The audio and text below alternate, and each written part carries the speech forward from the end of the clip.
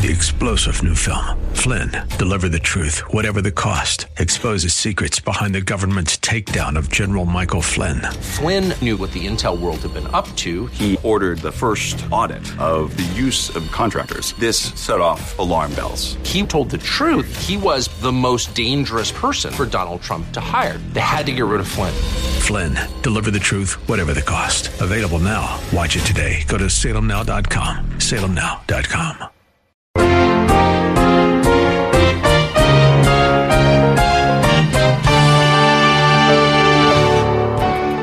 Jesus said those who worship God must worship God who is Spirit.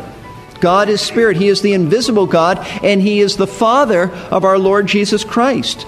No one worships the true God if they reject the deity of Christ, if they reject Him. In other words, the one whom we worship is the God of Scripture, the one who has revealed Himself in His Word and in the person of Jesus Christ. To worship any other God is idolatry. Many people would be horrified if you told them that they were committing idolatry every time they go to church. We think idolatry is something they did in ancient times or in some pagan tribe somewhere. But having a false image of God, a distorted view of who God is, that's the same as substituting an idol in the place of the one true God. We think that the act of worshiping, as long as the form conforms to Christianity, is good enough. God is looking for us to believe the right things about Him with a right heart. That's what worship is all about. I know you are appreciating this verse-by-verse series on worship. We really do need to get back to the heart of worship.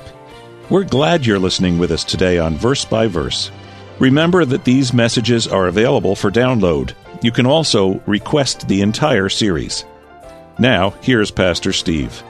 For the last few weeks, we have been studying the subject of worshiping God, and our approach has been basically this, is to ask a question about worship and then answer it from the Bible. In week number 1, we asked this question: what does it mean to worship God? What is the basic meaning of worshiping God?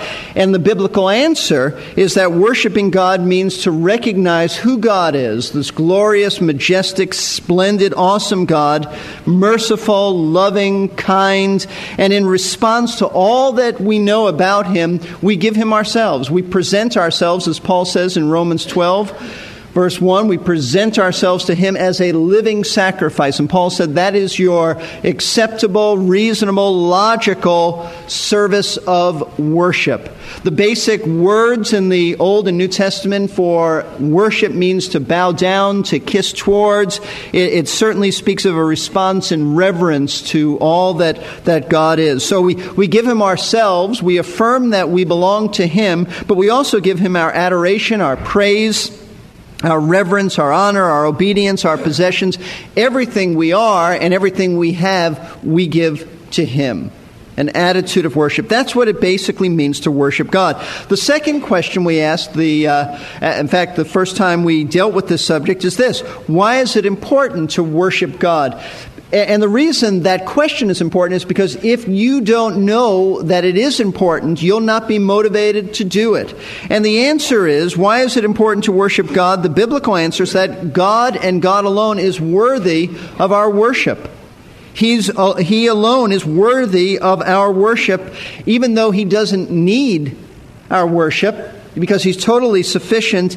It pleases Him when we worship Him. He desires our worship. He wants us to worship Him, and that should be sufficient for you. You don't need anything else. And this is one opportunity we have in which we give to God without expecting anything in return. We're not getting from Him, we are giving to Him simply because of who He is, and this is pleasing to Him. In fact, Paul told the Philippians that their worship of God was, he said, it was a fragrant aroma, an acceptable sacrifice, well-pleasing to the Lord. In human terms, what that means, and Paul is using human language here, it means that our worship smells good to God. It is a fragrance that is sweet-smelling to His nostrils. Now, last week we asked a third question about worship, and it was this: how can we know if our worship is acceptable to God? How can we know that? Because just to say let's worship God doesn't mean that He's going to accept it. How do we know if our worship is acceptable to God? Because we know that not all worship is acceptable. How do we know that? For example, in the Old Testament, we know that God rejected, right at the beginning of human history, rejected the worship of Cain.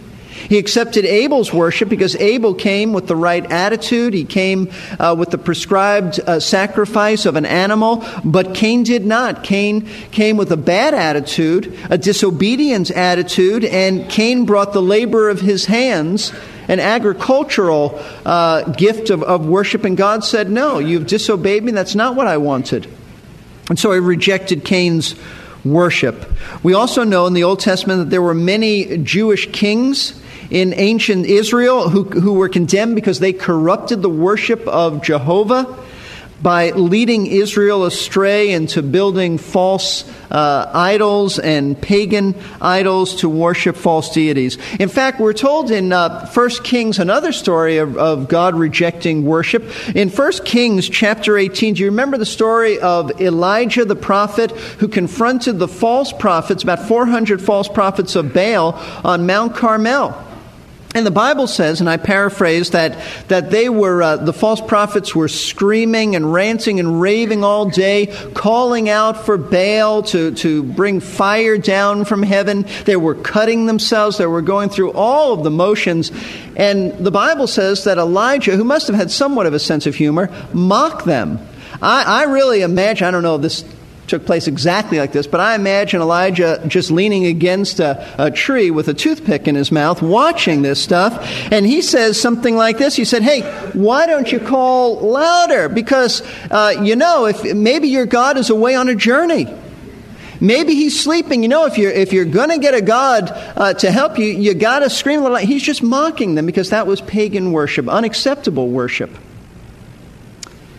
We're also told in Romans chapter 1 that ancient man, as a civilization, turned away from the light of God's revelation. They rejected the truth of God in nature, creation, and they began to worship the creature rather than the Creator. When they turned away from God's light, they turned to darkness, and they became philosophical worshipers rather than genuine worshipers of the true God. We're also told, and we looked at this last week in the New Testament, that Jesus had an encounter with a Samaritan woman. Samaritans were people who had a kind of mixture of pagan worship with Jewish worship, and it came out pagan.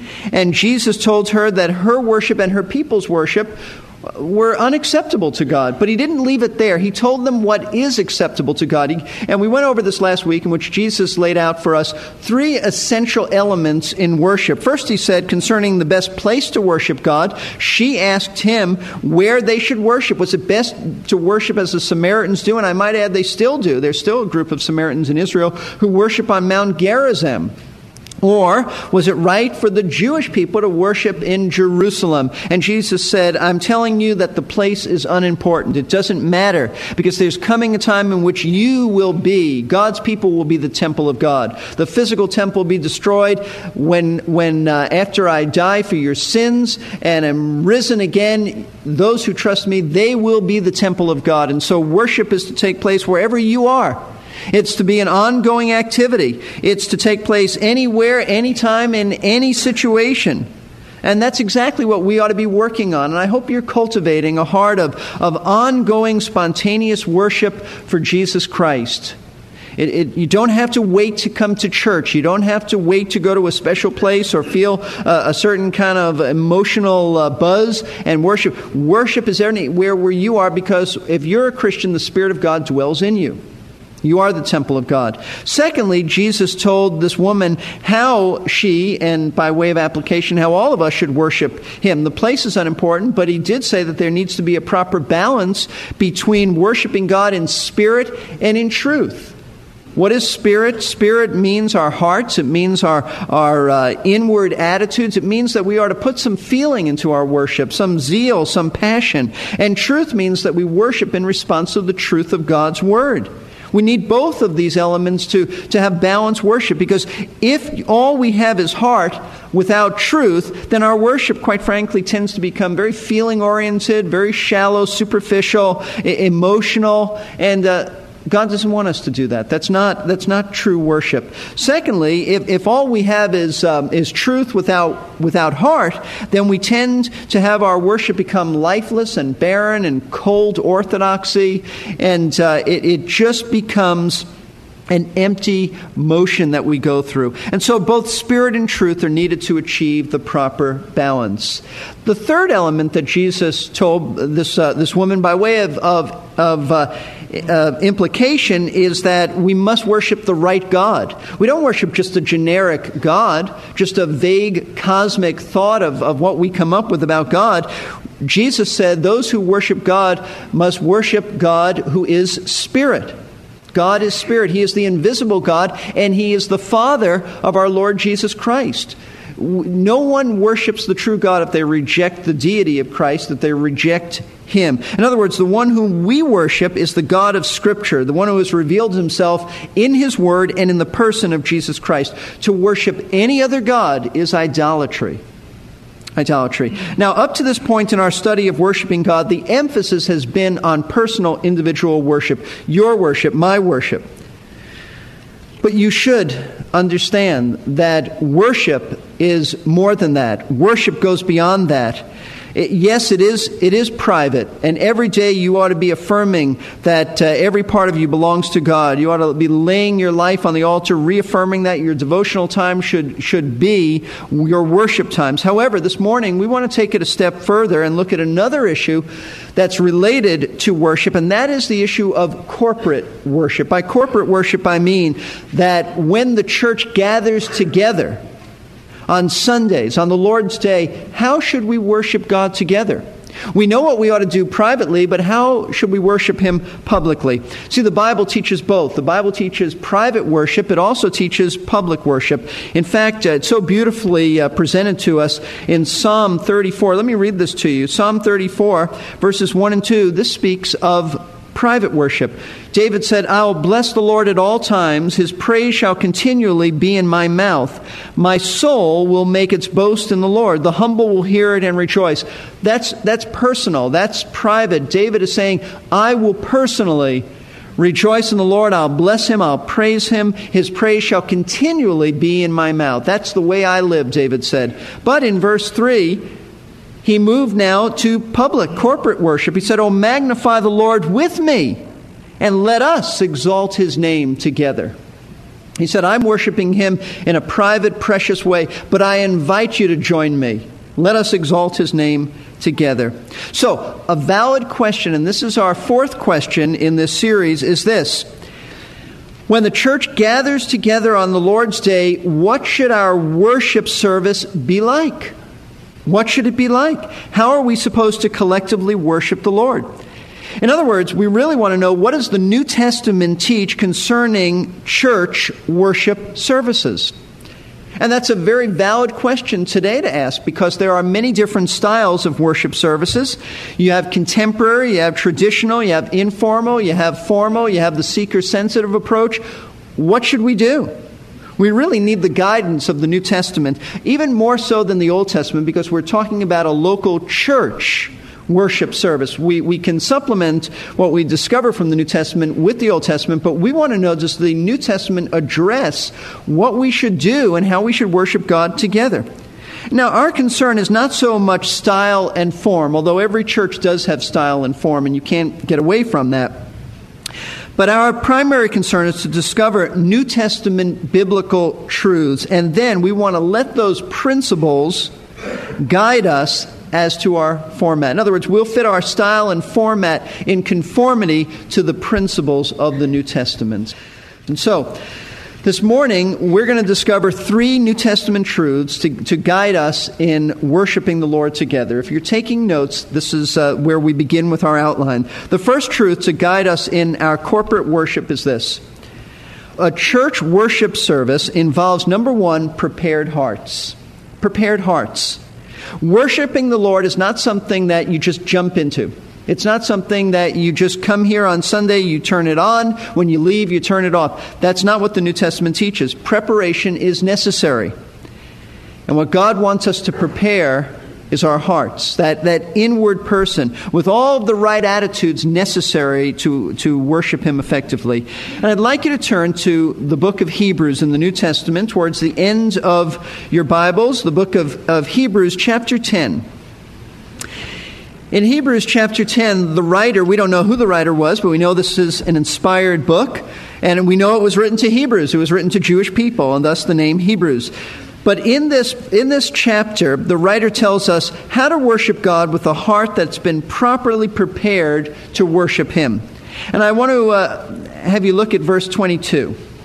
He says, "Let us draw near with a sincere heart in full assurance of faith, having our hearts sprinkled clean from an evil conscience and our bodies washed with pure water." Now, what does that mean? Let's break it down. First, he tells us to draw near with a sincere heart in full assurance of faith. I believe that this was an invitation for salvation to those original Jewish readers who had not as yet placed their faith in Jesus Christ. I believe that Hebrews was written to a mixed group of people.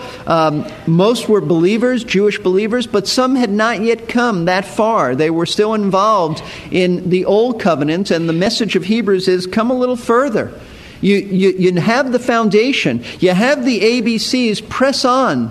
Press on to spiritual maturity. Graduate to a full understanding of the Messiah. He's been revealed in Jesus Christ. Everything you had in Judaism, Jesus is superior to. That's the message of Hebrews. So I think this is an invitation for salvation to those Jewish readers who had not yet come to faith. And what he's calling them to do is have a sincere and genuine, that's what sincere means here, a genuine heart commitment to the Lord Jesus Christ.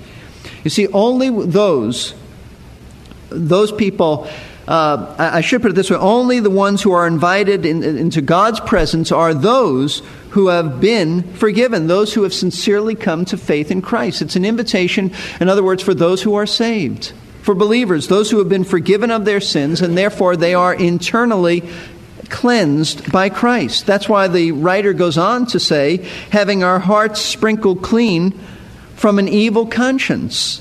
That's to say that the only ones who can come into God's presence to worship Him are those who recognize that they are evil in heart, that their conscience is evil. It's been violated. They're unworthy, evil sinners who deserve judgment.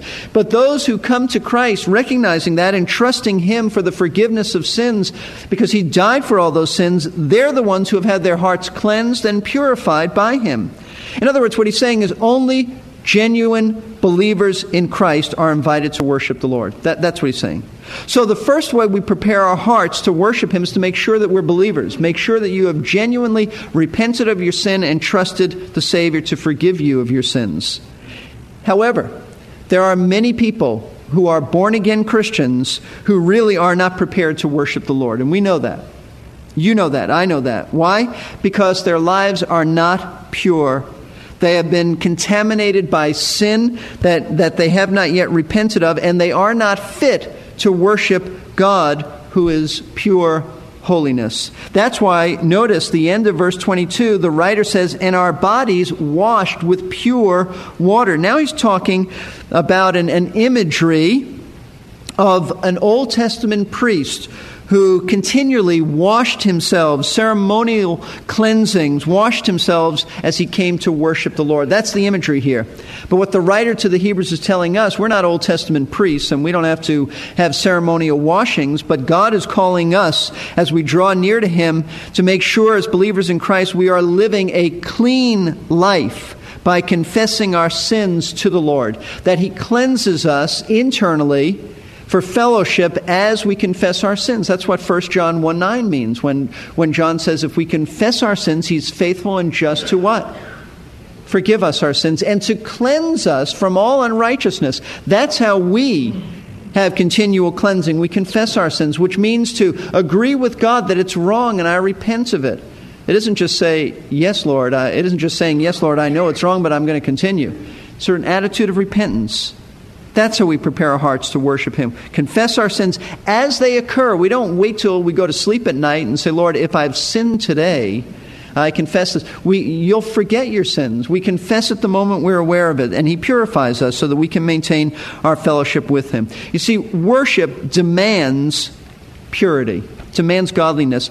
Psalm 24 affirms this, where David says in verses 3 and 4, "Who may ascend into the hill of the Lord? Who may stand in His holy place?" That is, who can worship God? David says, "He who has clean hands and a pure heart, who has not lifted up his soul to falsehood, he has not sworn deceitfully." God will not receive your worship, no matter how much Bible you know, no matter how emotional you are, no matter how much feeling and zeal and passion you put into it. He will not receive your worship if you are holding on to some sin. Perhaps an unforgiving spirit that you refuse to forgive somebody. You know you should, but you're not. You're gonna fester bitterness. Or maybe it's an attitude of rebellion towards someone in authority over you, someone who you work with, someone, even at church, you can have that. A problem with the elders, a problem with pastoral staff. Could be at school, but some authority. Could be in the home. A wife having a problem submitting to her husband. Children having a problem submitting to their parents, their teachers perhaps. It could be animosity towards someone. You just don't like someone to the point of you really have an attitude. Or maybe you're involved in an unethical business endeavor. Or you're involved in sexual immorality. If those things and others are in your life, if you worship God in that state, really, you're wasting your time. You're wasting your energy. Because God is not even listening to you. How do we know that? I'd like you to look at Psalm 66, verse 18. I want us to look at this, and I want to clarify, because inevitably people get scared when they look at this verse, and they get somewhat intimidated by it, but I want to clarify it. The psalmist said, Psalm 66, verse 18, "If I regard iniquity or wickedness in my heart, the Lord will not hear," meaning the Lord will not hear me. There are some people who look at this and get very discouraged because they say, well, look, I've got sin in my heart. How then I can never pray again? I can never worship again. But that's not what this statement means. To regard iniquity or wickedness in your heart is, folks, to cherish it. Not to have it there. We all have it there. It's to cherish it and to refuse to repent of it. You're aware of something, and even though you know it's wrong, you're holding on to it. That's what it means to regard iniquity in your heart. There's a difference between struggling with sin and cherishing your sin. For example, let me illustrate it this way.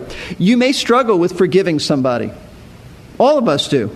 You may genuinely desire to forgive someone, and in your heart you've said many times, I forgive that person, I forgive him, I forgive her, and yet you continue to struggle with that. In fact, every time you see that person, your stomach does a little turn, and you cry out to God, you hate your sin, you cry out for victory and for God to help you forgive this person, and yet you keep struggling.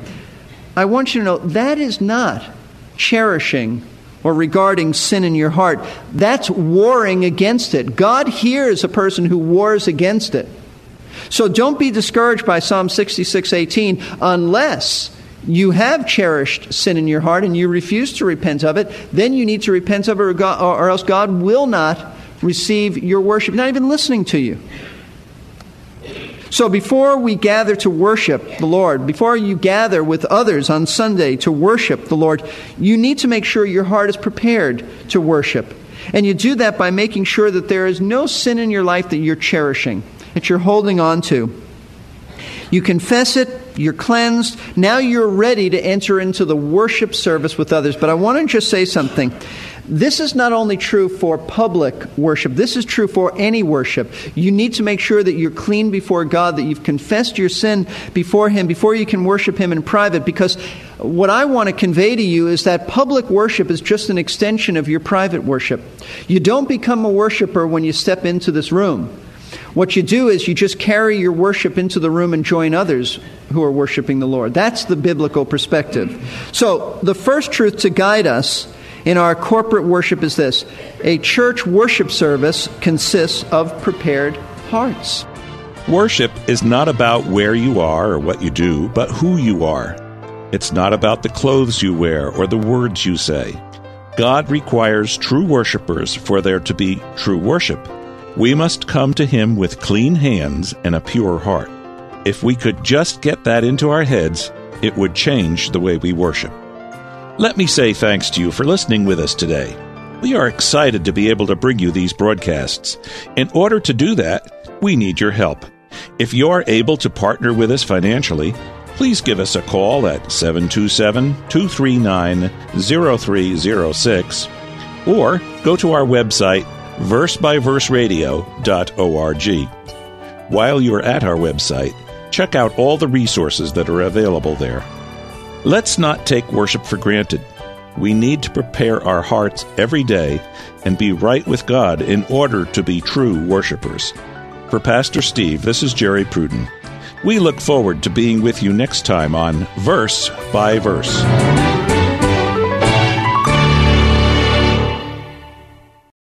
Three-star General Michael J. Flynn, head of the Pentagon Intelligence Agency, knew all the government's dirty secrets. He was one of the most respected generals in the military. Flynn knew what the intel world had been up to. He understood its funding. He ordered the first audit of the use of contractors. This set off alarm bells. The explosive new documentary, Flynn, Deliver the Truth, Whatever the Cost, uncovers the facts behind this scandal. Flynn told the truth. He was the most dangerous person for Donald Trump to hire. I find out the worst enemy that I'm going to face in my life is right here in America. They took my assessment and they wanted me to change it. And I was like, I'm not changing it. They had to get rid of Flynn. With in-depth interviews, archival footage, and never-before-seen personal records of the man behind the headlines. I just felt like I was drowning. Flynn, Deliver the Truth, Whatever the Cost. Available now. Watch it today. Go to salemnow.com. salemnow.com.